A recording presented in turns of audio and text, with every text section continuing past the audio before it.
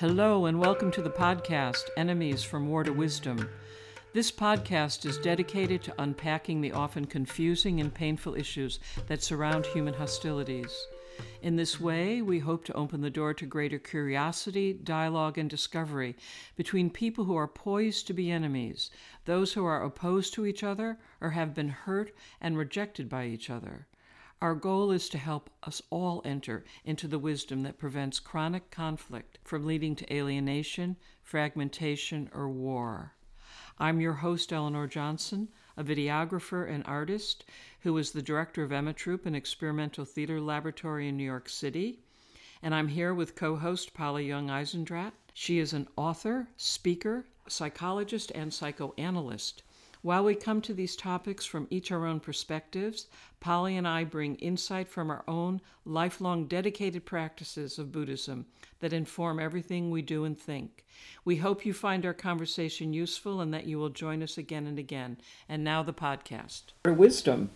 In our program today, Polly and I are going to be talking about what emotions are and how the dangerous cycle of humiliation and rage, which we were talking about in our earlier podcasts, get going between individuals and groups in a way that leads to war and destruction and prevents resolving conflicts. We'll talk especially about the two great categories of human emotions: primary emotions, that which we are born with, and secondary emotions, that which develops to allow us to compare and protect ourselves in human groups, especially our families and close others.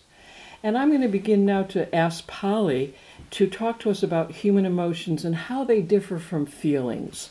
Thanks, Eleanor. Yes, emotions and feelings are often confused in people's understanding of themselves. And I think this is one of the reasons why sometimes we find it very difficult to actually work with what we would call our feelings in keeping open our minds in a conflict or in a situation where we feel threatened.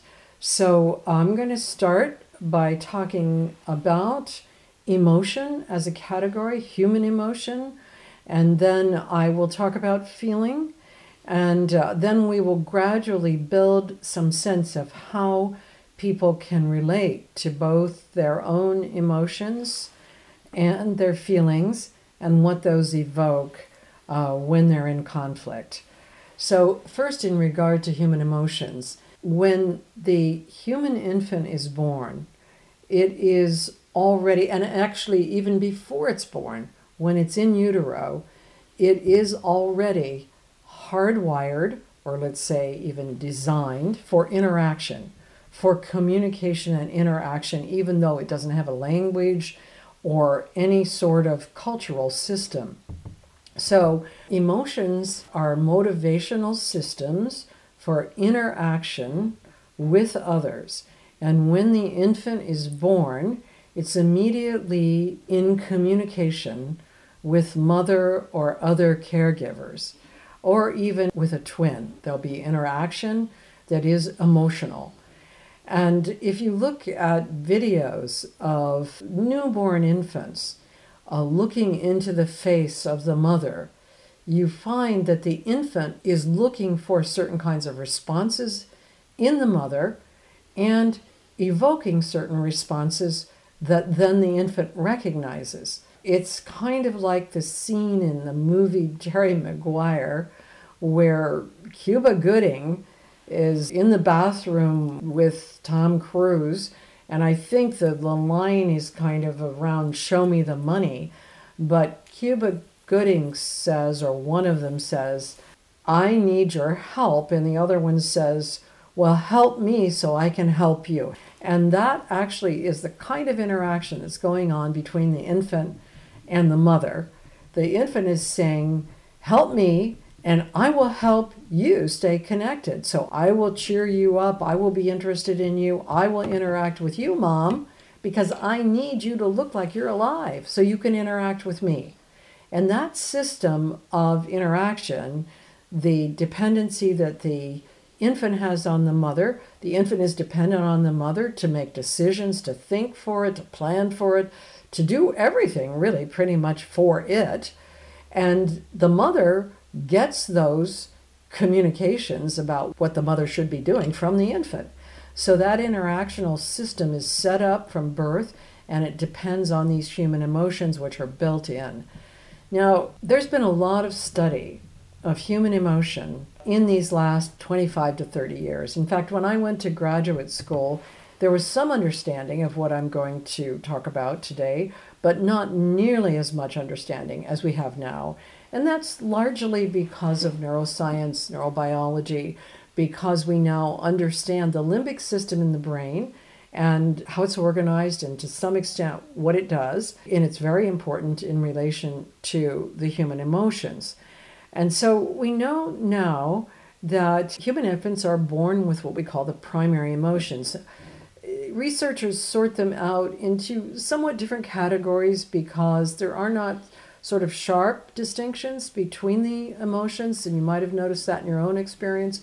When you feel sort of irritable, it's not clear whether you're feeling, let's say, angry, annoyed, sad, or sometimes even anxious or cold, because the emotions are body sensations, and then they get sorted into categories, and then they get connected to meanings and so on. So the primary emotions, I like the sorting of them into 5 categories, and there are a number of researchers who sort them this way. And those categories would be joy and curiosity, sadness, fear, and disgust. And so joy and curiosity are expansive emotions. They cause us to open up and look around. And fear and sadness and disgust are contractive emotions. They cause us to pull back and kind of shut down. So you notice right away that the way that we're counting them, there are 3 of these negative or contractive emotions and 2 of these positive or expansive emotions. And you'll see that in all the studies of human emotions and all the different sortings of them, because you can sort them into all sorts of like 100 and some categories if you want to slice and dice them, there are always more negative or contractive emotions than there are positive or expansive emotions. So just to note that human beings are more negatively motivated than positively motivated. There's a lot to say about that, but I want to sort of skip that right now and come back to it. And in order to say that human infants are born with these primary emotions, hardwired right in there, but then as the human infant develops, and of course it's developing in relationships, the self is interactive process with others. As it develops in the case of ordinary, normal, regular development, some other emotions just kick in between 18 months and 2 years of age. Those are called the secondary emotions, or the self-conscious emotions, or the social emotions. Those emotions organize and motivate us to compare and contrast ourselves with others in groups and in relationships, and they motivate us to protect ourselves from certain sorts of conditions. In that period of time between about 18 months and 2 years, the human infant, or now developing toddler, begins to experience itself as inside of the body and others outside of the body. And so there begins to be much more of a sense of a division between my body and everything else, and therefore a need to protect my body in relation to everything else. So these self-conscious secondary emotions, I will simply name them and we'll come back to them later. They are jealousy and envy, shame and guilt, self-pity, embarrassment, pride, self-awareness, you could say, or self-consciousness itself. And so these organizers of our self-states are also primarily negative and contractive. You notice that the only one in that list that sounds like it could be positive is pride. That sounds expansive and positive, but shame and envy and guilt and embarrassment and jealousy, these are all, again, negative or contractive emotions. So our organization of the human personality, these are universal organizers no matter what the culture is or what the language is. These secondary emotions come into being in the 18 to 20 months, 24 months, and at the time that we tend to call the terrible twos or the I, me, mine period of development. And they are felt very explicitly as I am in here and everything else is out there. So those motivational systems, the self-conscious emotions, play a very big role when it comes to conflict and when it comes to how we feel about others. But then to move from the emotions to our feelings, to what we call our feelings, just to get the vocabulary clear before we go into talking about how these work in conflict and in relation to making enemies. What we call our feelings are the individual interpretation of these emotional states. Cultures, language, individuals themselves begin to interpret and put language to and stories with these various emotional states, the expansive, the contractive, and then the self-conscious emotions. And these stories, or these interpretations, are often organized around what I would call preferences. In other words, we all actually have some desire, let's say, to produce pleasurable states in our lives and to get away from unpleasurable or painful states. And so we organize our emotional life around our ideals, our opinions, our preferences, what we like, what we don't like, and our judgments. And so then we tend to call those our feelings. Like I don't feel like doing the dishes today is really not a statement about emotions, but it probably goes back to emotions as a motivational state. And actually, what may be going on when I say I don't feel like doing the dishes today, I might be comparing myself to somebody else that I feel or I experience as having done the dishes fewer times than I've done them. And so now I'm actually feeling jealous of that other person's freedom to not do the dishes. But we'll state that as a feeling statement when it's really a preference statement. And we then tend to confuse it with the emotion. And so we tend to say, well, how do you know you don't want to do the dishes? Well, it's coming from my guts. I mean, I can tell in my guts that I don't want to do the dishes, and that's a body statement. So all of this gets kind of confused and sort of mixed together in our experiences as humans. And then when we try to put it all into language, it's even more confusing because we're not quite aware that emotions are both expressions of something that's going on. In other words, we're motivated by our joys to feel open-hearted. We're motivated by our curiosity to investigate things. We're motivated by our sadness to shut down and pull back.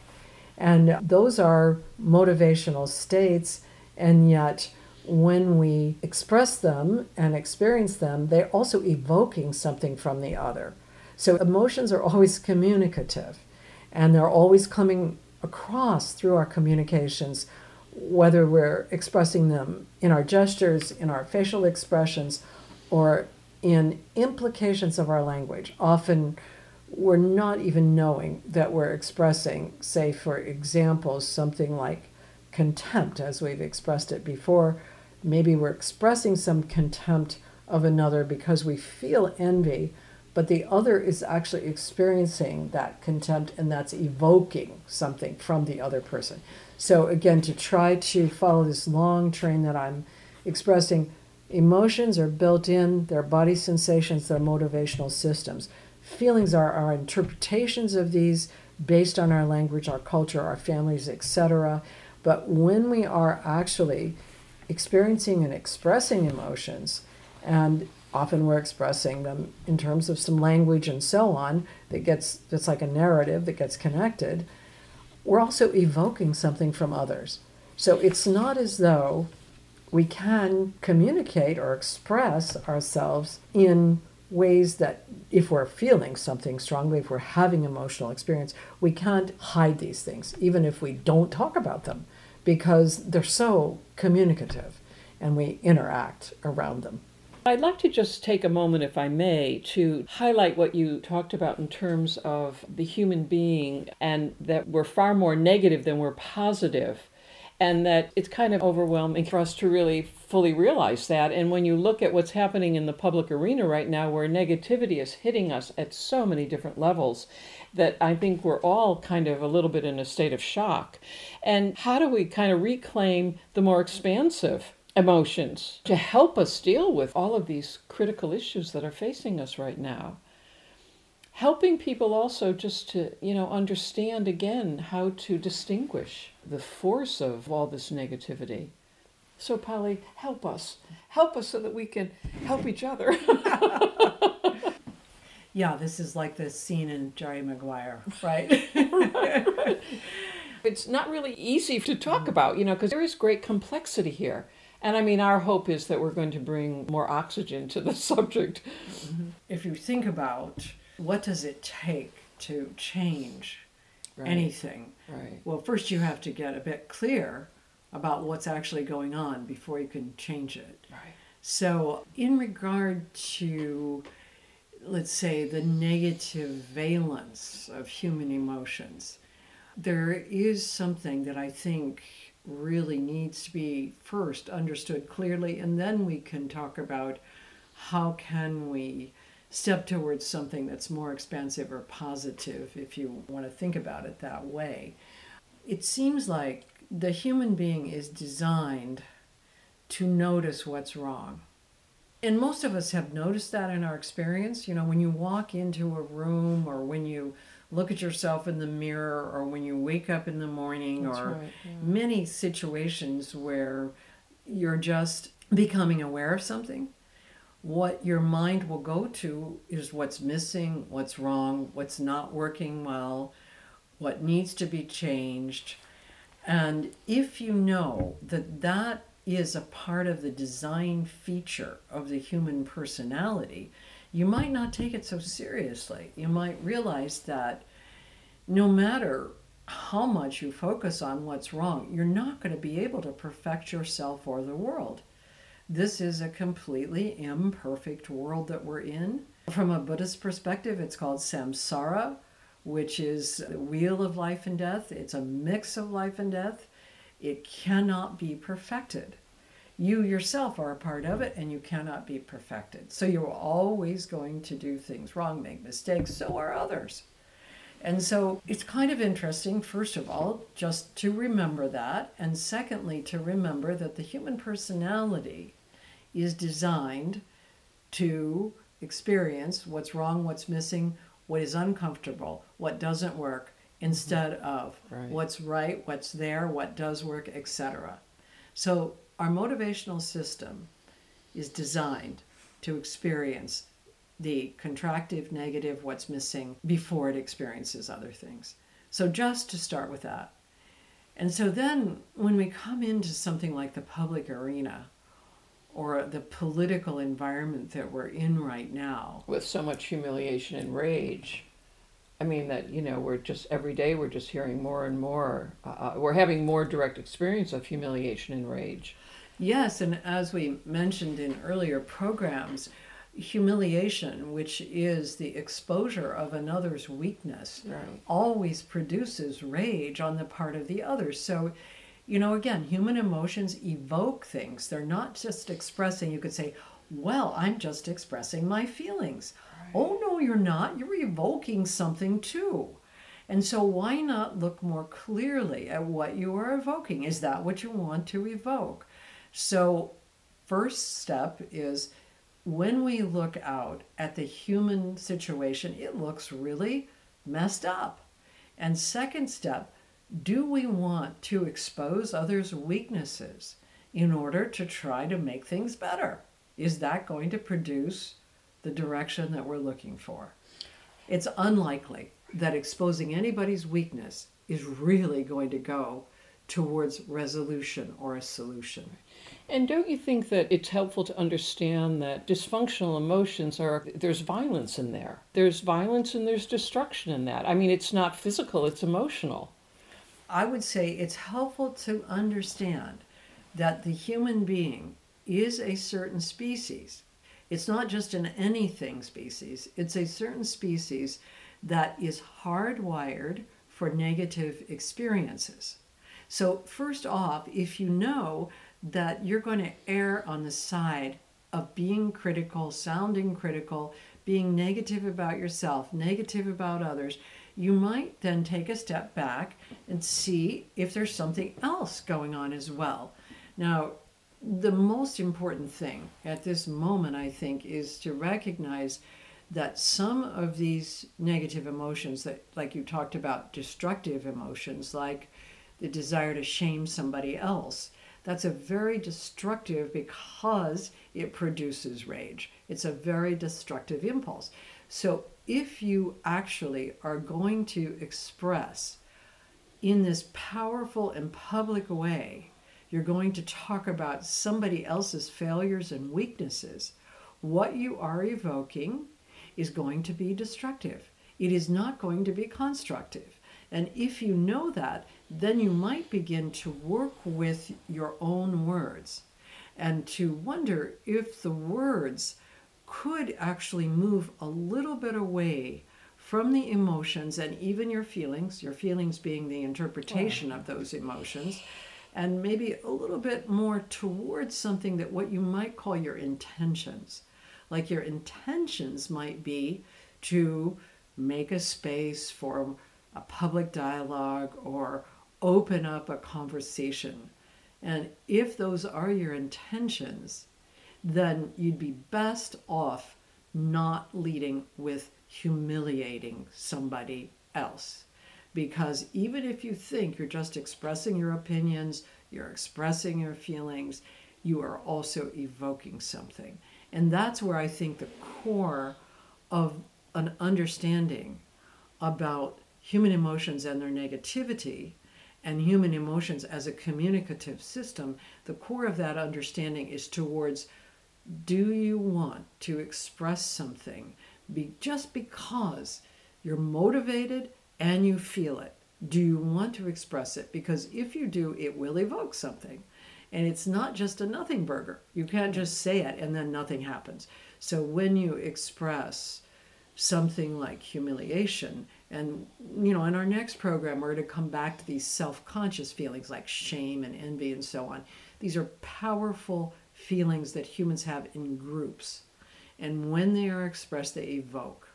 And so there's no freebie on this. And what we see in the public domain right now is somebody is humiliating somebody else. By that, I mean they're expressing something about somebody else's weaknesses, exposing those weaknesses, and then evoking rage. And then the enraged other then attempts to humiliate the other person back again. So it's a cycle of humiliation and rage that will lead to war or destruction if it is uninterrupted, because that's a motivational system.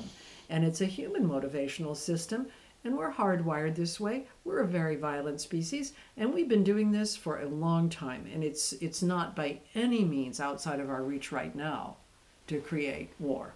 There was so much awareness in what you just said. And for all of us, we're searching to find, new ways to deal with these intense negative emotions and to recognize just how impossible it is to navigate when you're in it. I've been thinking a lot about trying to just come up with new ways to communicate in the face of this challenge where there's so much righteousness that's being thrown at us and just a kind of closed system and nowhere to go. So those of us who are trying to be more mindful and more aware and more compassionate and more willing to take on these hard questions. I came across something that Buckminster Fuller said a long time ago, which really fascinated me. And he was talking about discovering a new intelligence. And he said, you never change things by fighting the existing reality. You change something by building a new model that makes the existing model obsolete.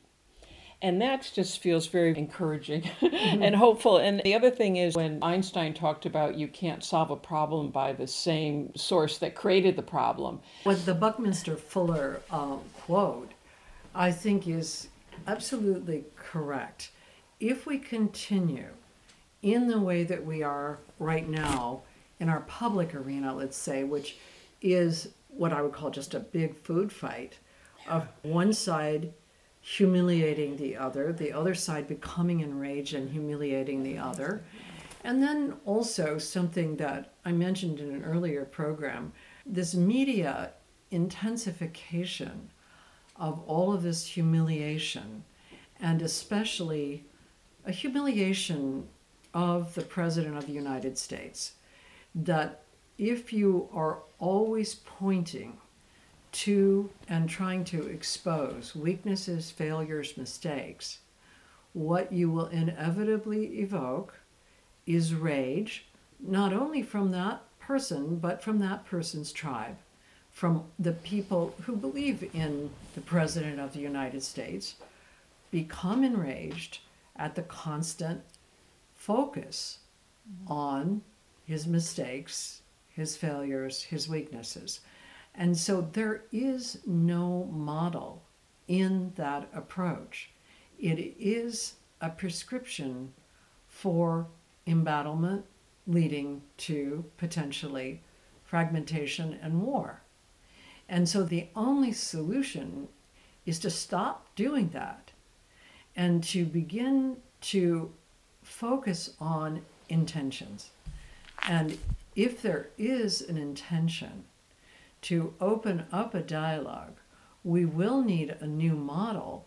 And that model, I think, is what you and I are talking about in terms of real dialogue or mindful dialogue, to create a space in which the emotions are not, particularly the negative emotions, are not simply the driving forces, but the intention of decentering, stepping back, understanding one's own experience, just reflecting and feeling one's own feelings and emotions, but not discharging them, not using those motivations to say something or do something or throw something. And that actually is very, very possible for human beings to do that. We have this capacity to stop mid-sentence, to stop mid-action, and just not do the motivational system of humiliating the other, for example. And don't you think that it's also very, very helpful